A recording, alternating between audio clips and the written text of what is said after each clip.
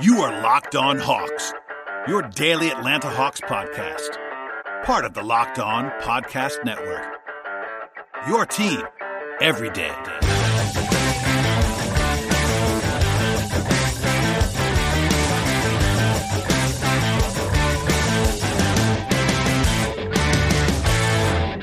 Hello, friends. Welcome to episode 814 of the Locked On Hawks podcast. I am your host, Brad Rowland. It is actually Tuesday midday, a special edition of the podcast, because I felt like talking about the NBA playoffs, and joining me graciously to do so over the phone is Ben Ladner. Hello, sir.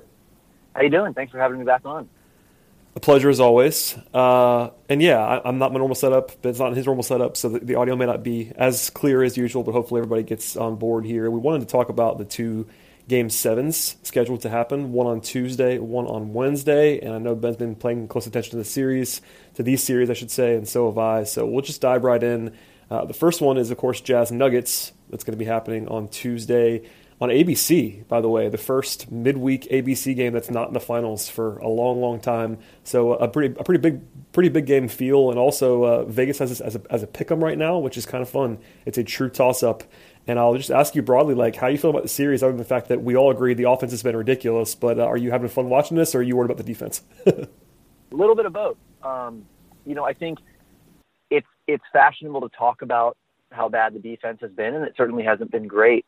But the shot making in this series has been just otherworldly. Like, Jamal Murray and Donovan Mitchell are hitting some of the most insane pull-up jumpers that you'll see two guys hit in a playoff series, so it is kind of a combination of poor defense. And I think the defense has improved over the course of the series, but I mean, these guys have just been on fire. Even guys like Mike Conley and Jordan Clarkson for Utah have just been, hitting contested threes off the dribble, firing without a conscience. So it's been a very offense heavy series.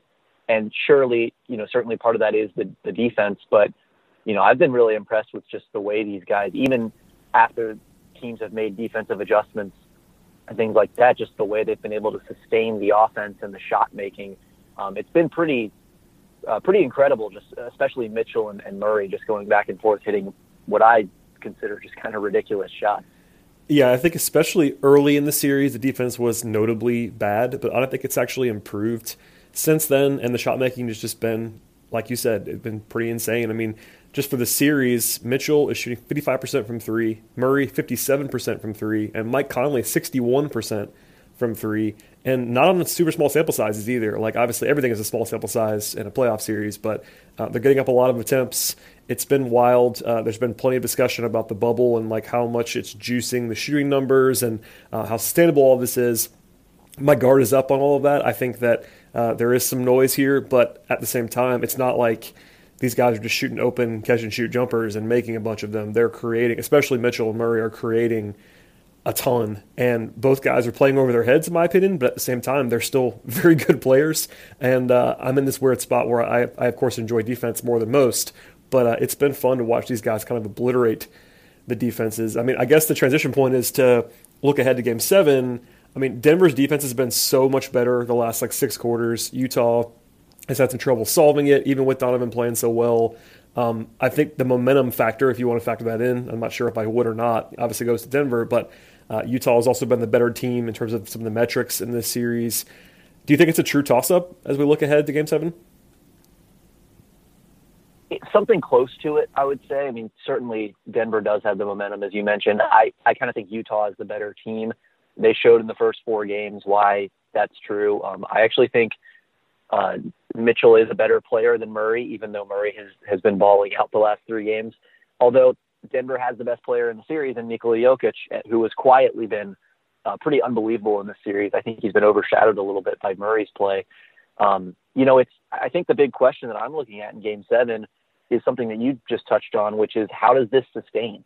And like, who can sustain this for one more game? Because the thing about hot shooting in a playoff series is you can say, well, yeah, it's not sustainable for the long term, but it doesn't need to be. It only needs to be sustainable for 7 or even 4 games. And if you can capitalize on that hot shooting for just a limited amount of time, that's enough to win you a playoff series. And both of these teams have been so hot that you wonder when they're going to come back down to earth. And I think whichever team does come back down to earth is probably going to be the one that loses tonight, just because that's kind of the way this series has been. So I'm just curious, can Jamal Murray sustain the ridiculous step back shooting that he's been displaying in the last few games? Can Donovan Mitchell maintain that pull-up accuracy that he's shown in this series? Can Nikola Jokic come out with another good game? Is any team going to get a surprise performance from a role player? Can Mike Conley and Jordan Clarkson sustain their offense? I think, whoever kind of blinks first in that sense is probably going to go home tonight, just because that's in a series as wild as this one. Whichever team kind of comes back to earth, you almost assume that the other team won't. And then, that team probably comes out ahead. Yeah, it's a fool's errand to really try to predict this, and I'm still going to make you do it in a little bit. But it really is about, the make or miss league stuff is sometimes overblown, but it really is the case in a series like this, I think, especially in a one-game sample. Right. Shooting luck, shooting variance, however you want to describe that, might dictate what happens. There is scheme stuff, of course. Denver has some rotation questions that they've had throughout the series, like Paul Millsap, who I love, has been really bad in this series and have been they've struggled with ball on the court. Utah has been trying to figure out a way to slow Murray, and Royce O'Neal doesn't want to shoot anymore. There's lots of little things around this series that could make the difference, but I tend to agree that Mitchell is better than Murray in a vacuum. Will he be in Game 7? I don't know. Jokic, Gobert, there's all kinds of factors here, but they're both playing without at least one key piece with Bogdanovich and Barton this entire series. The return of Gary Harris is huge. I know he's not been incredible, but he can at least play some perimeter defense in a way that nobody else can on this roster. I mean, is there anything little stuff that you're keeping an eye on for Game 7? I know we were talking about it being make or miss, and that's actually kind of how I feel about it, but are there little adjustments or things that you would like to see, or a guy or two that's under the radar that is probably key to Game 7? I think one of the things I'm going to be watching for is whether Utah continues to get sucked into this kind of isolation-heavy style of offense, because as good as Mitchell has been, and he's good at isolating and pulling up and stepping back and creating for himself, I think Utah is at their best, or I should say at its best, when Mitchell's operating in the pick and roll and he's collapsing the defense and either scoring or kicking out the shooters. That was a big reason why he had 57 in the first game, is he was just eating Nikola Jokic and Michael Porter Jr. and every single one of Denver's defenders alive in the pick and roll.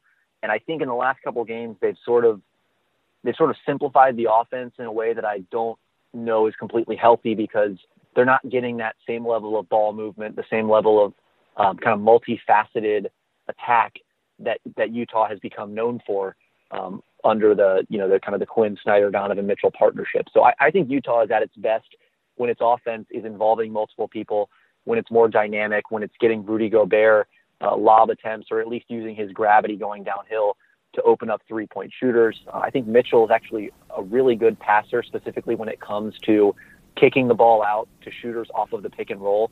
I've been really impressed with the accuracy, the timing of his passes in this series. But when they're just isolating, when it's just Donovan Mitchell trying to break his guy down one-on-one, you don't get some of those same ancillary benefits. And then you're also not involving guys like Joe Ingles, Royce O'Neal, even Mike Conley to some degree, who a lot of his stuff has been coming out of isolation the last couple games as well. And I'm not sure that's the best way to use him either. And then for Denver, I think, can Michael Porter Jr. be playable? How much is Utah going to attack him? I think he's been really helped by coming off the bench and not having to defend as many minutes with Denver starters also on the floor, because he's been an absolute sieve on defense this series.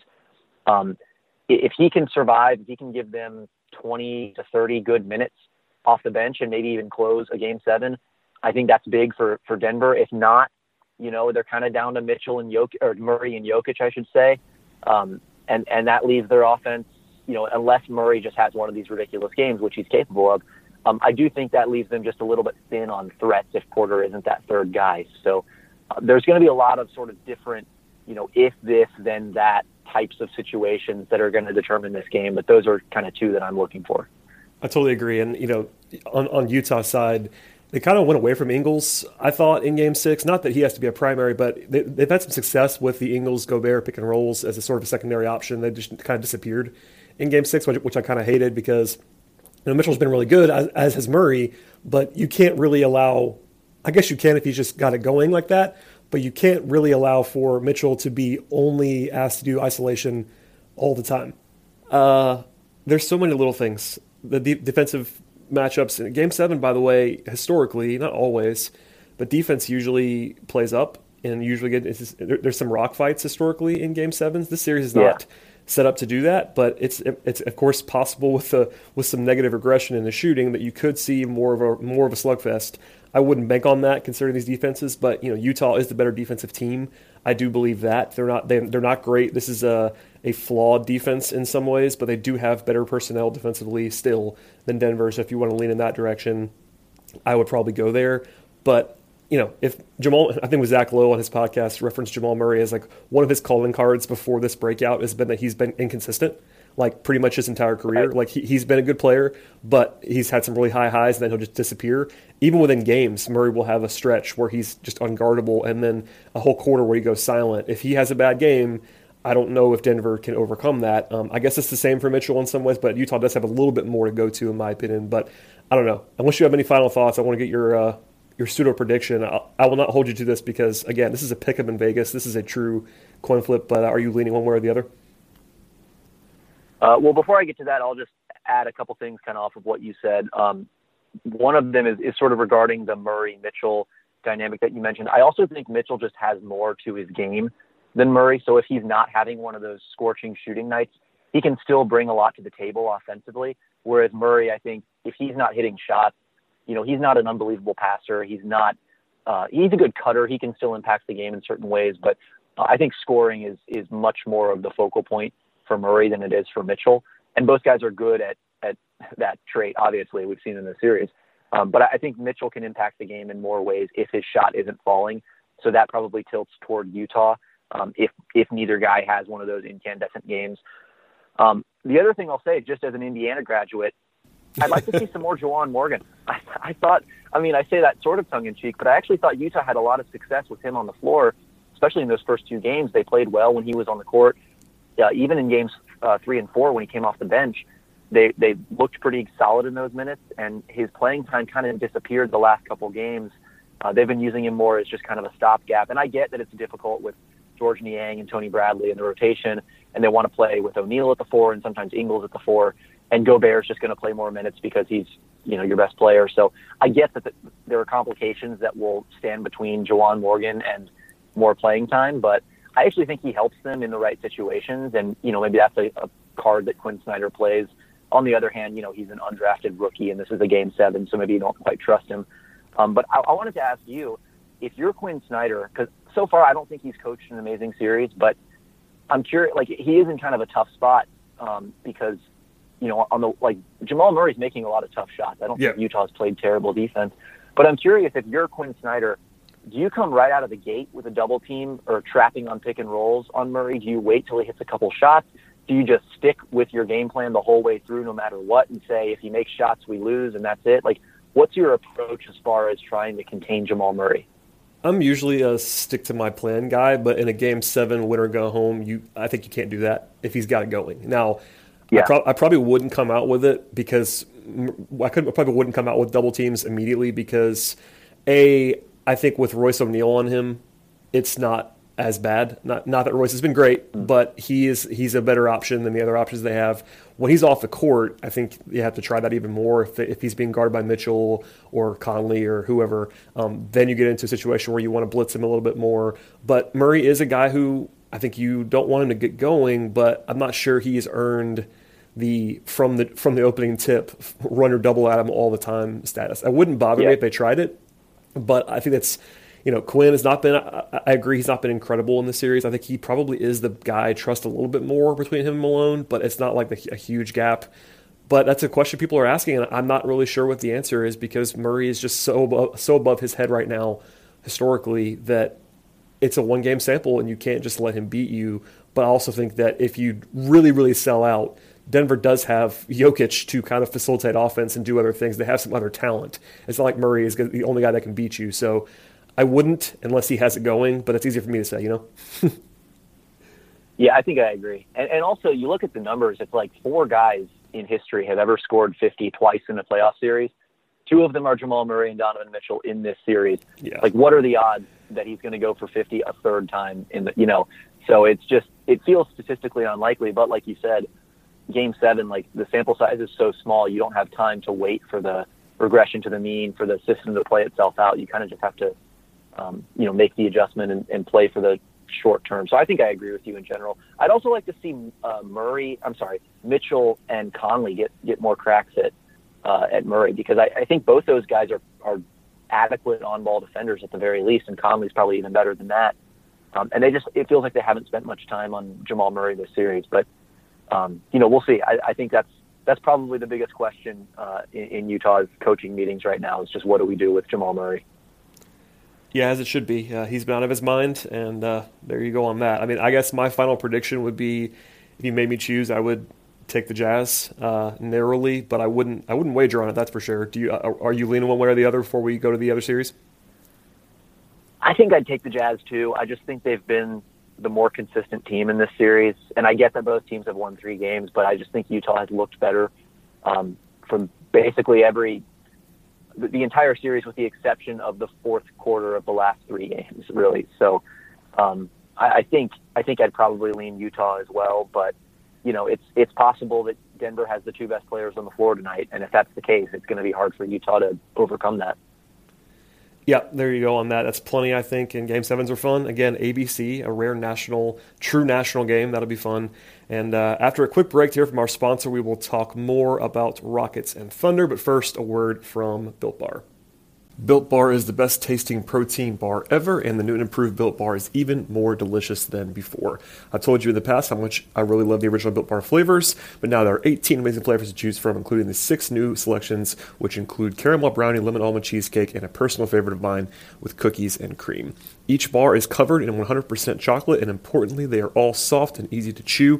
From there, it is crucial to know that Built Bars are fantastic for those of us trying to be health conscious. You can maintain or even lose weight while still indulging in a delicious treat. Bars are low calorie, low sugar, high protein, high fiber, and Built Bar is even built for the keto diet.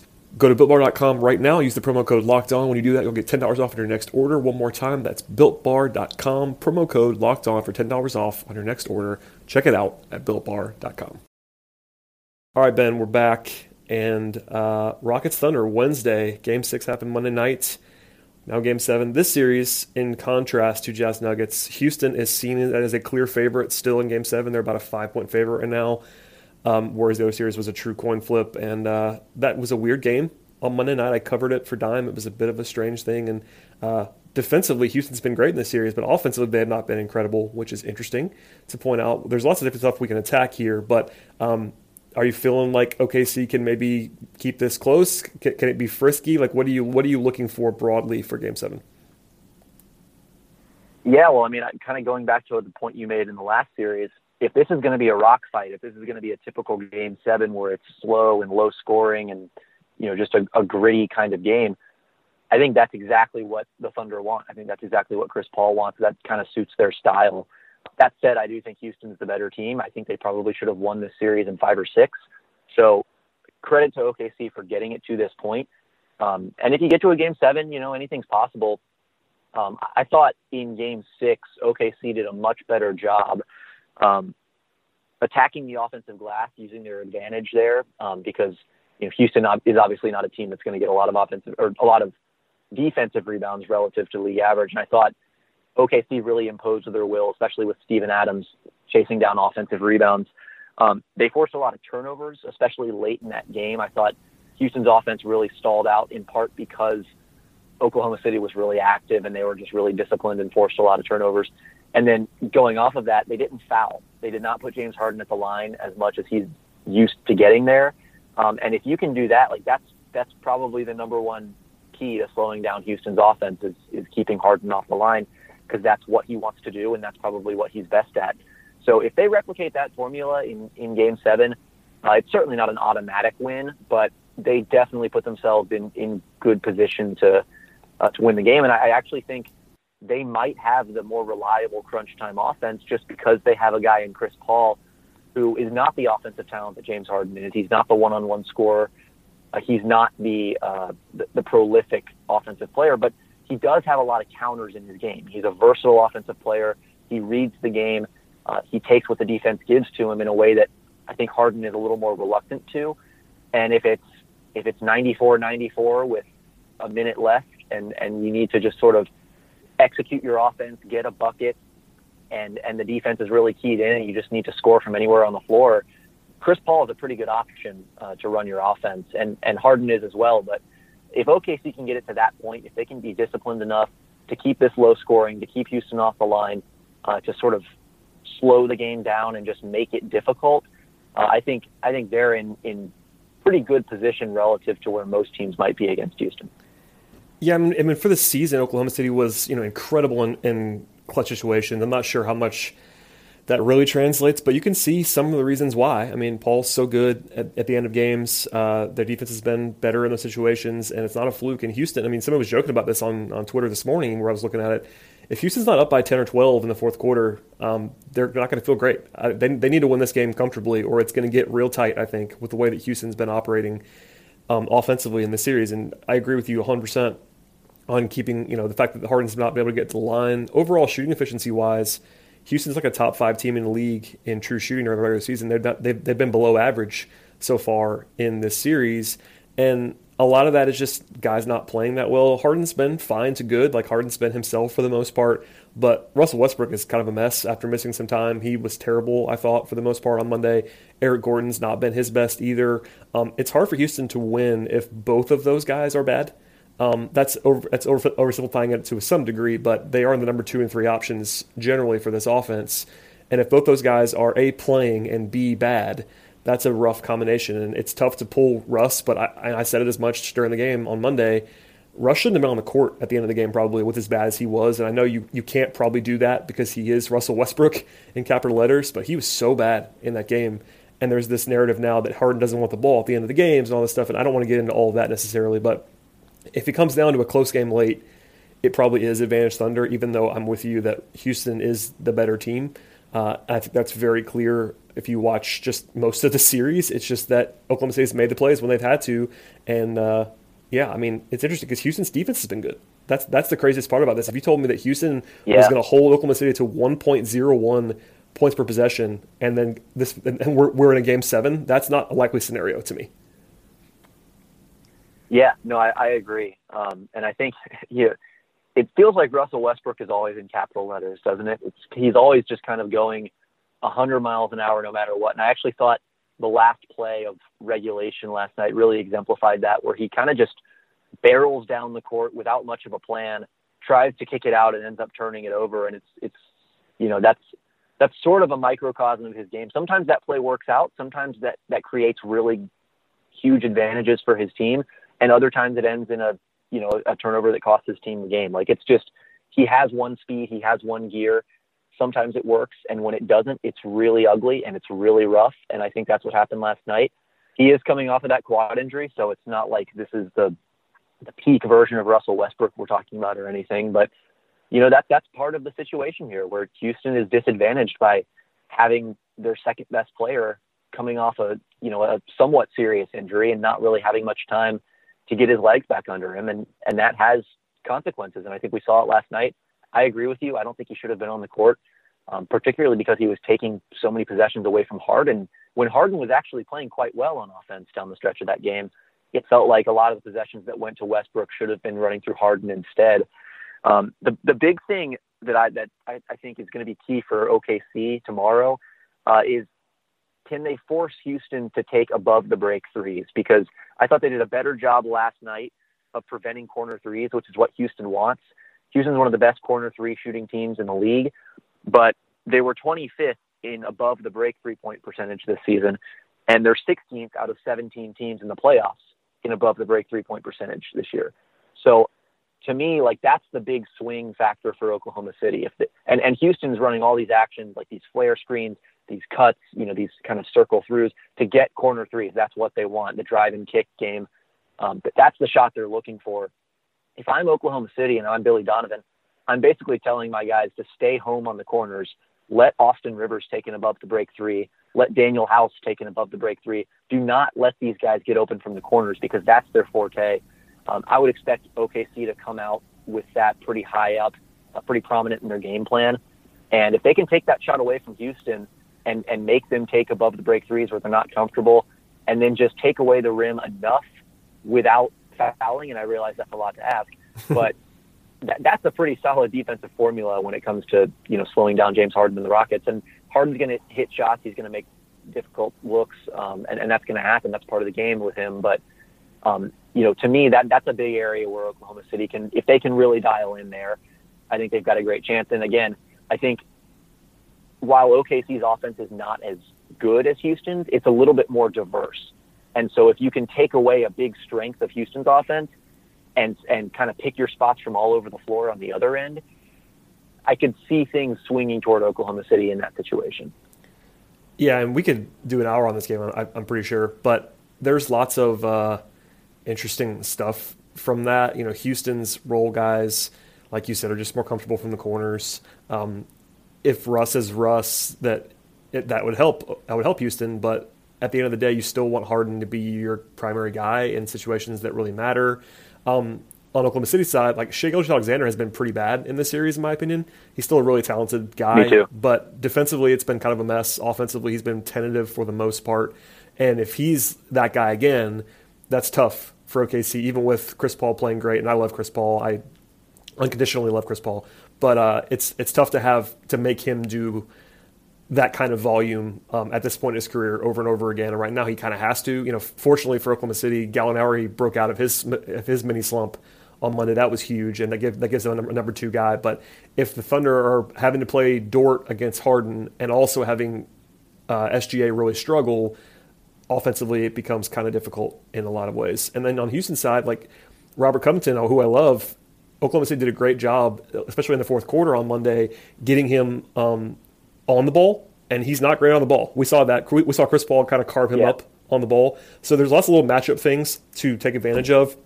I know the broad strokes will basically probably be about Harden, maybe Russ, and then Paul, but there are little matchup things to attack on both ends, and Houston is better, but Houston also has this high variance game, and if they don't make threes, I mean, that's credit to OKC, but them forcing Houston into, Houston's still getting off a ton of threes. That's what they want to do, but they're not the greatest quality threes. And if Houston has a bad night, they're always susceptible to a one-game shooting variance loss. And the numbers have not been great in this series, and if that continues, then suddenly the playing field's leveled. Yeah, that's where that Game 7 variance really comes into play, because on the one hand, Houston could shoot 45% from three and win by 20. Right. But if they shoot 20%, Houston is maybe as much as any team in the league, trust the numbers, trust the process, no pun intended, type of team, because they're going to shoot the shots they take. They're not going to change the shots they take. And if they make them, they win. If they miss them, they lose. And they just trust that in the aggregate, things will level out their way. If I'm them, this is a worst case scenario, going to a Game 7 where that variance can really come into play. You don't have time for it to play itself out and, come back to the average. One bad game and you're doomed. And again, I think that's where, just the diversity of Oklahoma City's offense, they're prone to stalling out. They're prone to not having, that high upside, just blitz you with 3-pointers and shots at the rim. But they also, I think, aren't prone to those, just those, you're not making your threes, so you're doomed type of games. They have other ways of scoring. And, ideally they would be clicking on all cylinders. But if they're not, I think the Thunder have ways to score that don't rely on just their role players making threes and making their best player making tough step backs and all that. So I don't know. I still lean Houston in this game. I think they're the better team. I think they have the best player. I trust kind of the long-term body of work that they've put together. But this scenario, I think, favors Oklahoma City. This is, I think Oklahoma City is probably happy to be in a Game 7 against this team, whereas Houston, I think, is probably uncomfortable going into this type of situation. That's very well put. I think Houston should have won this series already, and because they didn't, they're now on, this is obviously very simple, but they're now on high alert because this is a team where their advantages are not necessarily confined to this one-game scenario. And Chris Paul, for all of the weird narrative about him being a bad playoff player, which was never true, is really, really good in this kind of scenario. It's never been true. It's just because he's never been on a team that won, but for most of his career, it was not on him. And regardless, he's great in these scenarios, and Billy Donovan versus D'Antoni is probably an advantage to Houston, but not a massive one. I don't know. Houston's still the better team. I have to pick Houston, but if it's tied going to the fourth quarter, I might have to pick Oklahoma City at that point. I know that's sort of a hedge, but if Houston's not like imposing their will, it might get tight. I mean, that's kind of an oversimplification again, but Oklahoma City has just been the better team all season long in those kind of scenarios, and I would defer to them, like you said, on their varied approach. Defensively, they're probably a little bit better than Houston, even though Houston's been good in the series. If Oklahoma City is playing Dort and playing their optimal defenders, that might be better defensively too. I don't know. I have to pick Houston, but I don't love it. I think that they should have won this series in probably 5, and they didn't. So here we are. No, I agree. I'm going Houston just because there is the potential that they win by 20, and I think there are more outcomes in which they win. But I think a close game favors Oklahoma City. And if we're accepting the premise that a game 7 is going to be slow and low scoring and tight, again, I think that situation favors OKC. It was interesting last night to see noted playoff chokers James Harden and Chris Paul trading key buckets at the end of a playoff game. Weird. I wonder. There are a lot of silent voices that I didn't hear on Twitter after that happened. I wonder where they went. Narrative is fun, but I don't think Oklahoma City is capable of blowing Houston out, and I do think that Houston's capable of blowing Oklahoma City out. So that's that might be the swing factor in this game. Well, Ben, you've given me too much time on your lunch break, but keep going. Fire away. One more thing, if I can. Just the shooting luck, I thought in Game 6 really tilted toward OKC. Dort hit a couple big threes that he was wide open and they were letting him shoot the shot, and he made them. That's not typically going to happen. So that's something I would watch out for. And then Houston just didn't shoot well from 3 last night. They took almost 50% of their shots from beyond the arc, but just didn't make a high percentage of them. And, again, that's kind of baked into their strategy, that potential for a bad night. But, all things being equal, I thought Houston got better shots in the aggregate. And I think if the averages play themselves out, I think Houston probably wins that game. So maybe that's one thing that worries Oklahoma City. But again, I mean, those are kind of the possibilities you leave yourself open to when you get in a playoff series like this. It's not altogether surprising that Houston had a bad night.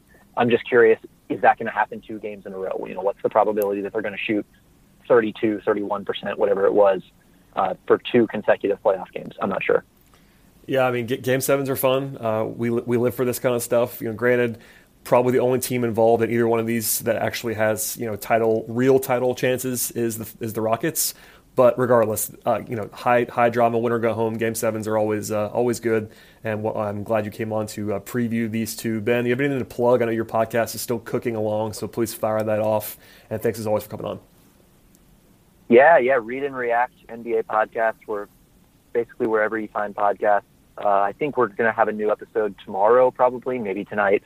Depends what the editing team is up to in the intermediate hours.